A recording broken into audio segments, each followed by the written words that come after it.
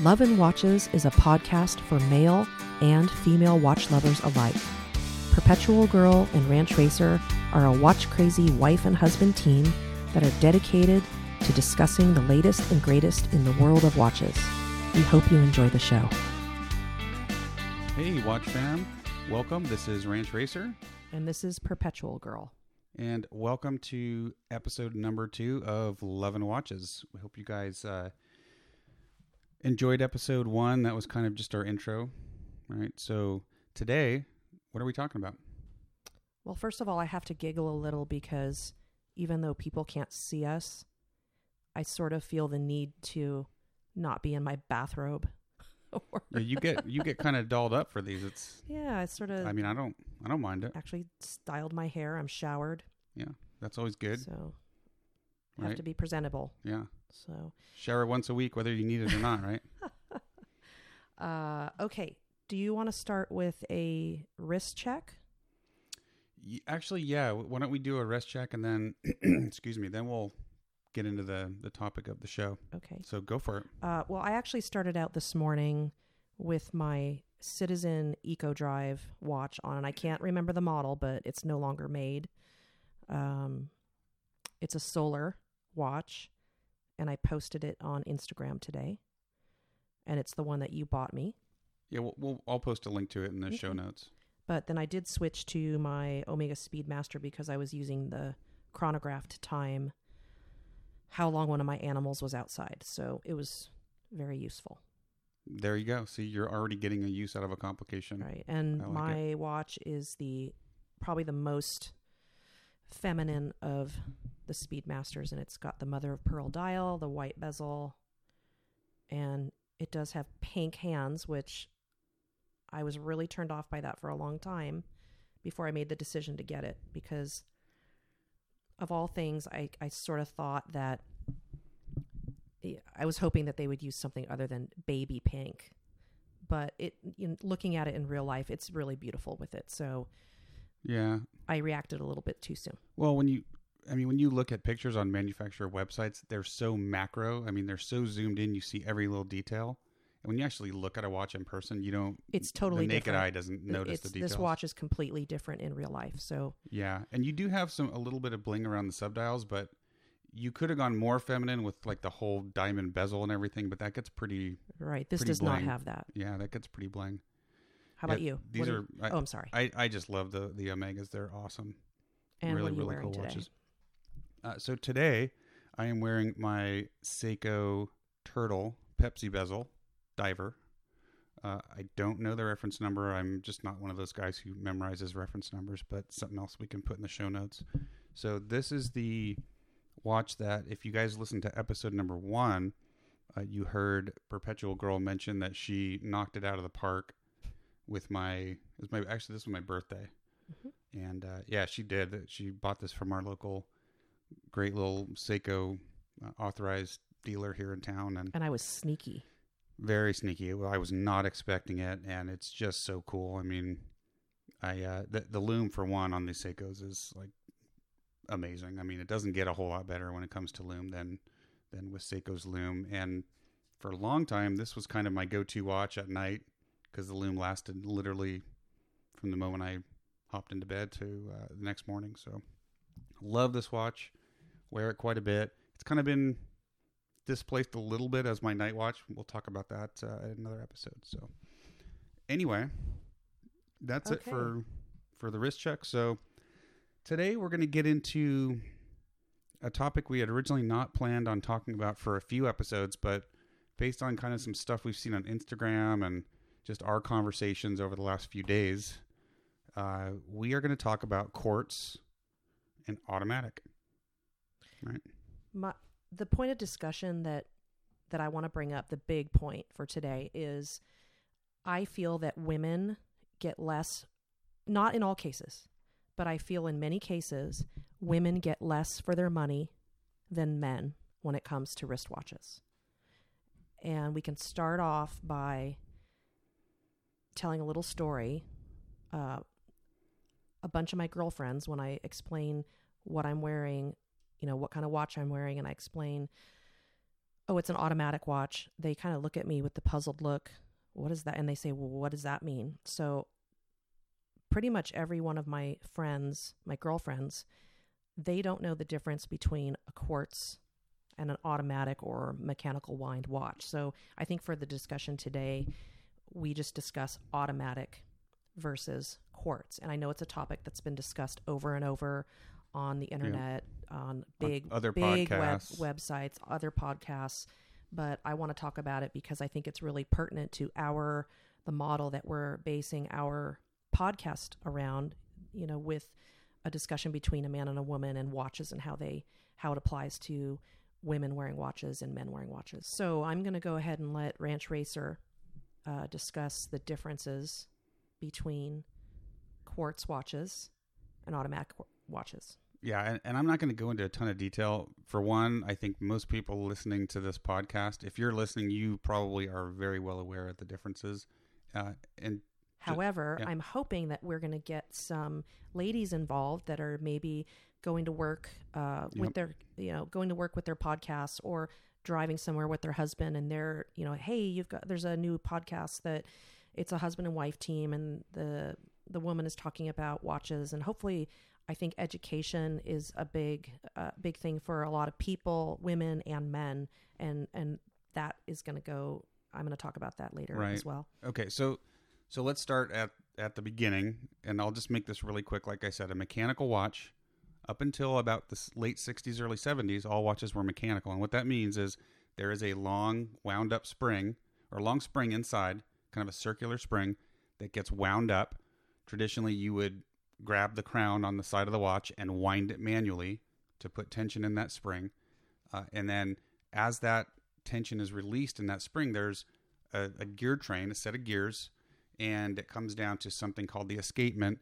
And through a process that I won't go into detail right now, the escapement kind of clicks back and forth, and that's what creates the timekeeping. That's what moves the seconds hand. So that is a traditional mechanical. When it winds down, it stops working, right?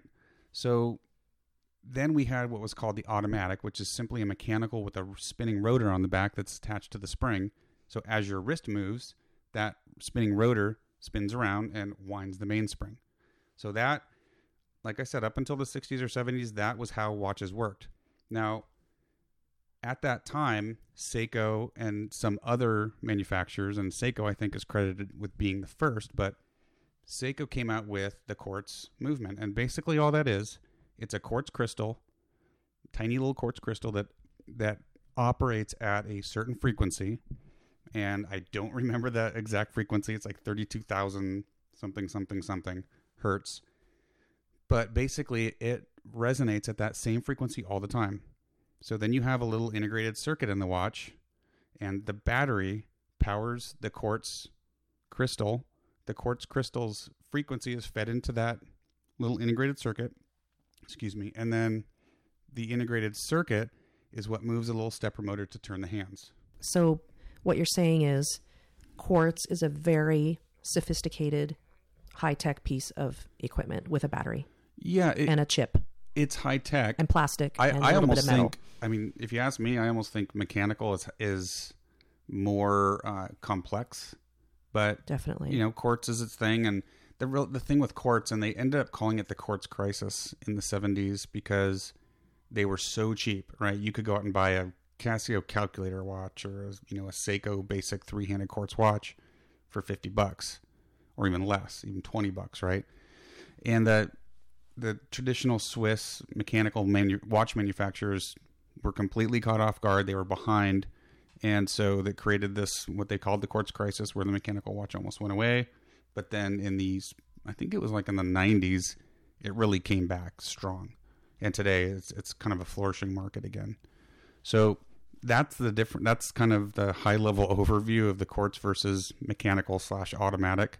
And what we're really going to kind of talk about today is the market and what you get when you buy a mechanical watch versus a quartz watch. Right.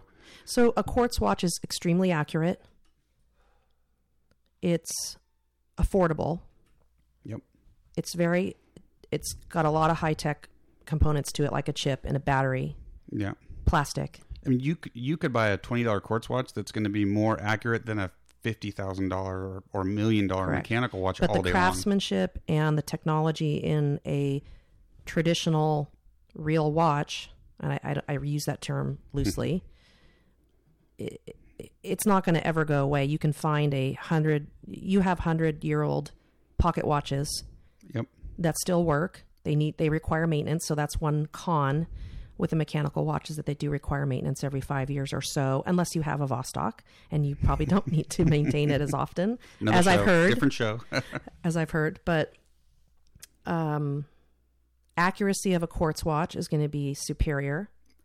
Yeah, pretty much in all cases. And now... Unless you have my Speedmaster, which is almost dead on accurate, which is an anomaly. And the thing is with quartz watches, remember I mentioned that 32,000... right, that 32K or 32,000 hertz. There have been more modern, like Bulova's got a 262,000 hertz watch that's way more accurate. Like your typical quartz watch, I think, is 10 to 15 seconds a month off. Whereas a good quality mechanical is plus or minus, 2 to 5 seconds a day. So they're more accurate. But then if you get into the really high frequency quartz, there's now, I think Citizen came out with a new quartz movement that I'm going to be writing a review on for wristwatchreview.com. And that thing is like 1 or 2 seconds per year accurate. So you wouldn't have to set that maybe in your lifetime, depending on how old you are. Well, you got to replace the battery, right? When the battery dies, you reset it. But I mean, that's amazingly, within 10 years, you're 10 seconds off. It's really amazing. So this is a battery powered, not a solar. Yep. Okay. Actually, no, I think it is solar. So there's no battery. So there's usually if it's a solar powered watch, there's going to be a capacitor instead of a battery. So maybe after 10 years, you got to replace the capacitor or something. So yeah, it's really, accuracy is where quartz shines. But when I opened up the back of a quartz watch to show you when you'd never seen one, what did you think? I was shocked at how small and how it looked like. It didn't look like what I thought a watch would look like on the inside, because I'd seen the inside of all your pocket watches, and the exhibition backs on our, even our Invictas had the exhibition backs, and you could see all the jewels in the gears. When you popped open that watch, which was, I think it's about a 40 millimeter case. Yep. And the movement was maybe... It was like 15, 20 no, millimeters. No, it's like 10 or it's tiny. 8 or 10 millimeter diameter. And there's empty space all around it. And it's like, this is just a bunch of cheap plastic. So I'm thinking to myself, wow, that could be inside one of my very expensive ladies' quartz watches. And it was an eye opener. For those of us that love watches, there's something about having that little mechanical machine on your wrist that when you think about, all it needs is service every 5 to 10 years, new oil, new grease, right? A professional goes in and services it. That thing could last several generations, like 100, 200, 300 years. It'll just keep going as long as it's maintained. Quartz, plastic, battery acid. Take your batteries out of your quartz watches, folks, if you don't wear them regularly, because that battery, as it loses juice, it'll actually leak acid out into the movement. So, and I'm going to talk about that a little later too. Yeah. But okay, so where was I going with this? Well, so we talked about the differences and the pros and the cons, and I guess that leads us into watch trends. Mm-hmm. Let's talk about trends of days gone by. So I have small vintage watches. I have some Bulovas from the 20s. They're tiny, and they're mechanical wind-up movements. So I know that women's watches, no matter how small they are, can have an automatic or a wind-up movement in it. Yeah, they're not so much an automatic, because that adds another layer. Yeah, but they could have a mechanical movement. So I know it can be done. Yeah, that was all that was done. I mean, wristwatches came about for women, for the most part, for ladies, because they didn't have a pocket to put their pocket watch in, right? So, or a pendant. Yeah, so they started putting bracelets on them, basically, and turned them into, I guess, jewelry for your wrist with a watch head on it, and they were tiny. I mean, yeah, like your Bulova Miss America, that thing's like 10 millimeters across, or 15. Small. It's really small. Right. It's got a tiny little mechanical movement in it. What do you find today? So today, ladies' watches, I've seen both automatic and quartz. But I'm seeing that a lot of the time, even in high-end watches, very nice brands, they're using quartz movements. And I don't agree that it's the size of the watch that is requiring that they use a quartz movement, because I know that if they tweak it, it could accommodate an automatic movement or even a wind up. But Totally. That's where I wonder overall, do women care what are powering their watches? You do. I do, because now I'm educated, and I hate to use the word ignorant, and I know that sounds like a bad word, but I think it's true. If more women understood what was in the watch and understood the staying power of an heirloom, a watch can be an heirloom and it'll last hundreds of years, like a pocket watch that is found up in a pile of leaves in a gold rush era dig site. You know, you have an heirloom here, and if you're gonna buy a very expensive watch, you know, that watch could be around for generations. And I don't think a plastic movement inside, and I'm not sure. I'm not sure that there's a difference between a really, really good quartz movement and a really cheap quartz movement. There is like a high-end one, like in a Grand Seiko. You're not going to find plastic in that for the most part. I mean, it's all metal, beautiful decoration, right? So a Grand Seiko, I think it's either the 9F or the 9S. One of those is their high beat mechanical, and the other is the quartz. But the point is, it's a hand-built quartz movement. So they're beautiful. I mean, they're actually something to look at. And they're pricey. They're super accurate. So, yeah, there is a difference. But the fact is, you can put a junky, cheap quartz movement in a $15 or $20 watch, and it's going to be more accurate than your Omega Speedmaster on your wrist. Right? That's just correct how it is. So my question is: do women care about what is in the watch, and do the manufacturers care that we care? Some do, and that I think I'm seeing a change. And you know, the fact of the matter is, it's a male-dominated hobby for sure, right? And the microbrand world... I agree with that, because I feel like women are left out a lot. And I'm not a feminist by any means, but I really feel like watch industry is primarily focused towards men.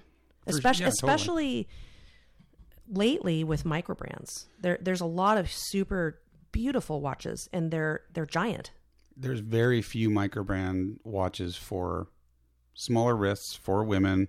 And the thing is, I can go out all day long and buy a really cool microbrand watch for under $500 that has a high quality Seiko or Miyota, or in some cases even a Swiss ETA mechanical, you know, automatic movement. And you know, I don't like to slam brands, but then you look at like the Cartier Panthère, that's between $4,000 and $5,000 to start, right? It's a beautiful watch. It's beautiful, but it's stainless steel.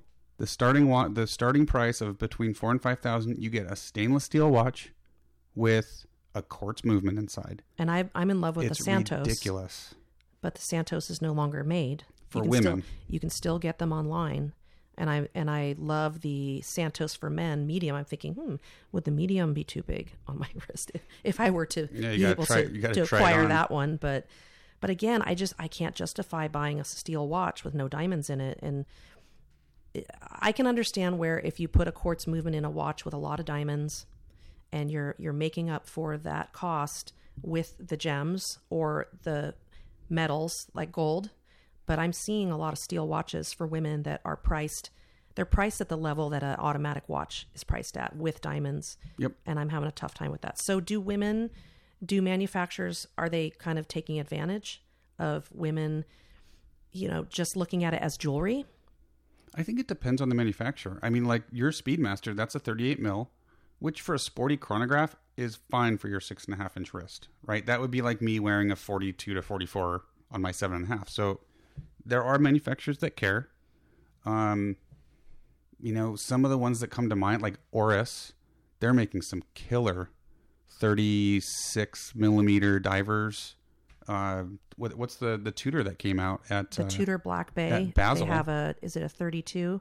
It's either a 31 or a 32. That black dial, beautiful, and that's clearly you know that women. That's marketed for women. Oh, totally. And I love that it's actually modeled after their Black Bay line, so it looks like a mini me of the men's version, which I think a lot of women, not every woman just wants a bunch of bling and have a bracelet watch. Well, and that's the other thing that I wanted to talk about was the bling, because it also bugs me when a manufacturer just sticks on a bunch of diamonds, blinded by the bling, charges $10,000 and puts a really cheap quartz movement inside, when they could spend a little bit more, increase their cost by just a little bit, and put an off-the-shelf mechanical movement in it and give you a real timepiece. And I think part of it is they're making a little more money because they're saving on the movement. And I think there's also probably an aspect of they feel that a woman is wearing a watch more as jewelry. And so that woman doesn't want to hassle with having to get it, having to get that watch serviced every few years, because it'll stop working if you don't service a mechanical movement. Correct. Whereas when the quartz stops, they just think, oh, my battery's dead. They take it to the store, get a new battery, and they're back and running. So I think there's a couple of different aspects, but we are seeing more manufacturers now starting to decrease the size of their watches, release, like IWC, releasing more female-focused watches with mechanical movements. Correct. So, again, Ranch Racer and I are not against quartz. We own a number of quartz watches. We have a good variety. But to me, if I'm going to spend $10,000 on a watch, I kind of almost feel like that's like putting, and no offense to Ford, because we have Ford vehicles and we love them, but it's almost like putting a Ford Escort motor into a BMW. Yeah, for sure. Or a giant even Ford if I'm going to truck. spend $1,000 or $2,000, I want a mechanical movement in that thing. I don't want to, like, if I went and bought a Grand Seiko, I would buy a mechanical. Either their high beat or their spring drive, which is freaking awesome, and we'll talk about that in another episode. So it's about choices. I would like to have a choice.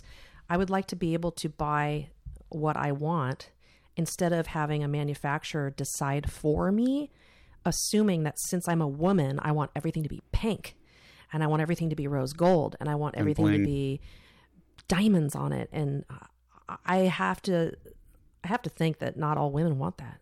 But as long as women are buying it, that's what they're gonna like. If you look at like these, I've seen a couple. So posts. Is it an affectation or is it? Well, I don't know if it's an affectation, because the Panthère is expensive. It's $5,000, right? But if you look at you'll see a Panthère post from Cartier, and there's tons of women that are like upvoting it, thumbs up. This is beautiful. It's awesome, and they don't have a clue what's inside. I guarantee they don't. But I've also seen reviews about it, and even reviews from women who have said, gosh, this is such a stunning piece. And I agree, it's stunning.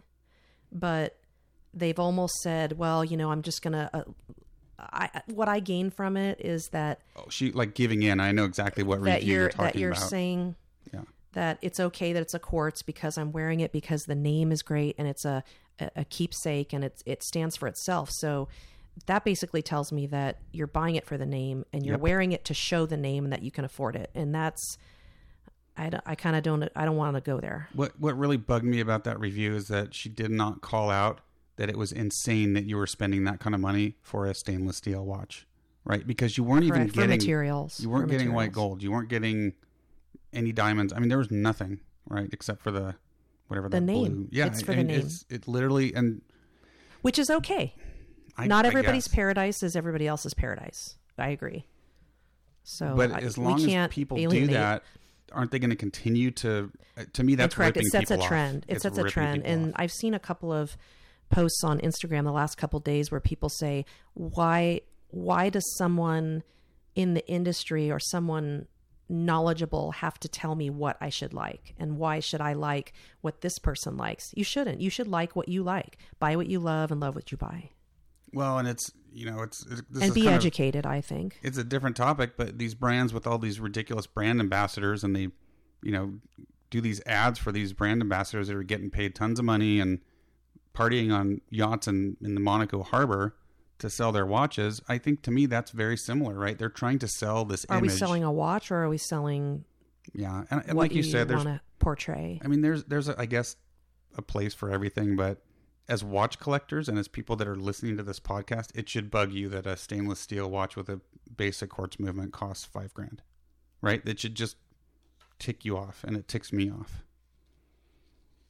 So I guess the moral is, I look at watches as more when it comes to something more expensive, I look at it with sentimentality. And I'd like it to, you know, if you have children, I'm sure you want your children to have your watches. We don't have children, but someone's going to inherit my watch someday, whether it's from a pawn shop or eBay. And it's going to be around for a long, long time. So that makes me feel good. Yeah, for sure. If it's a quartz movement, it may not be around, but if I'm going to invest in it, I'd like it to, you know, I sort of look at it that way with sentiment. Yeah, and craftsmanship. I don't look, you know, from a guy's point of view, I look at my quartz pieces. They're cool, but I don't look at those as something that I would, you know, pass on to nieces and nephews or kids if we had them, right? That's not like an heirloom piece.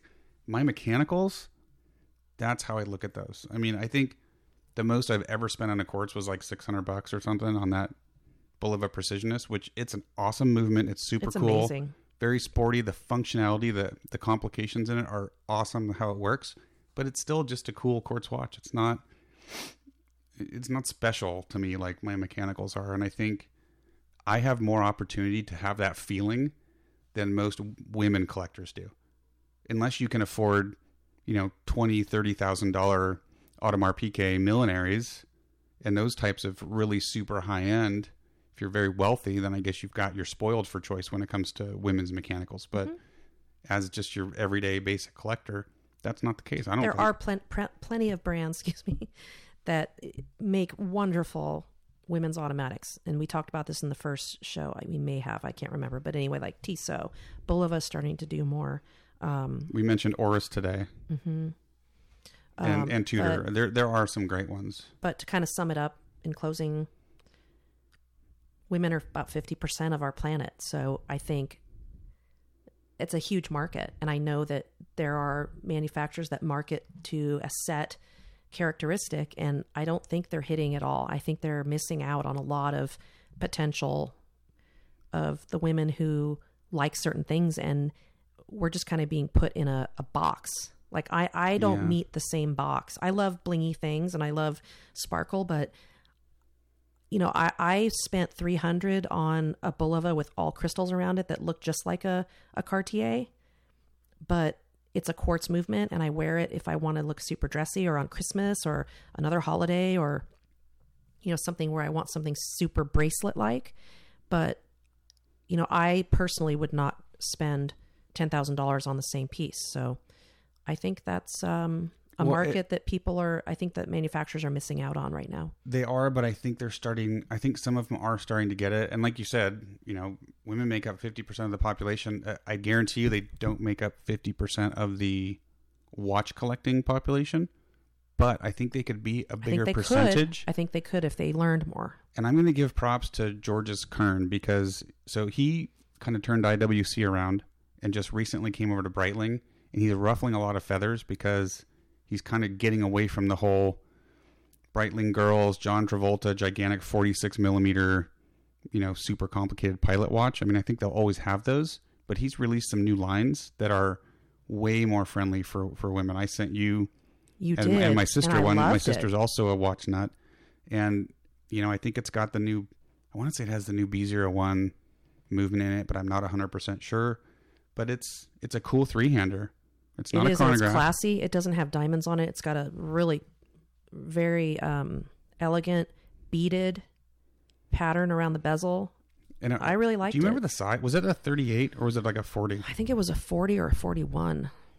But for that type of watch, you could totally do it, right? I mean, your Seiko Monster is like a 40 or 42. It's got a very complicated dial, and I feel that the Breitlings are pretty complicated for me because they're too large for me. But seeing that, well, and they got the whole slide rule. I liked it. Yeah, I really liked it. Breitling's always been acquired taste, and there's never been offerings for women, and that's changing. And not just for women, people who have smaller wrists, right? But I think those are good examples of, I think, the market's starting to get it. And the Swiss watch industry has lots of problems. And we'll address those over multiple shows as we get the podcast going. But that's one thing I do see some brands are starting to fix. Brands like Cartier, I'd like to see them turn it around. They have some great, like some of the offerings they have for men, they're awesome.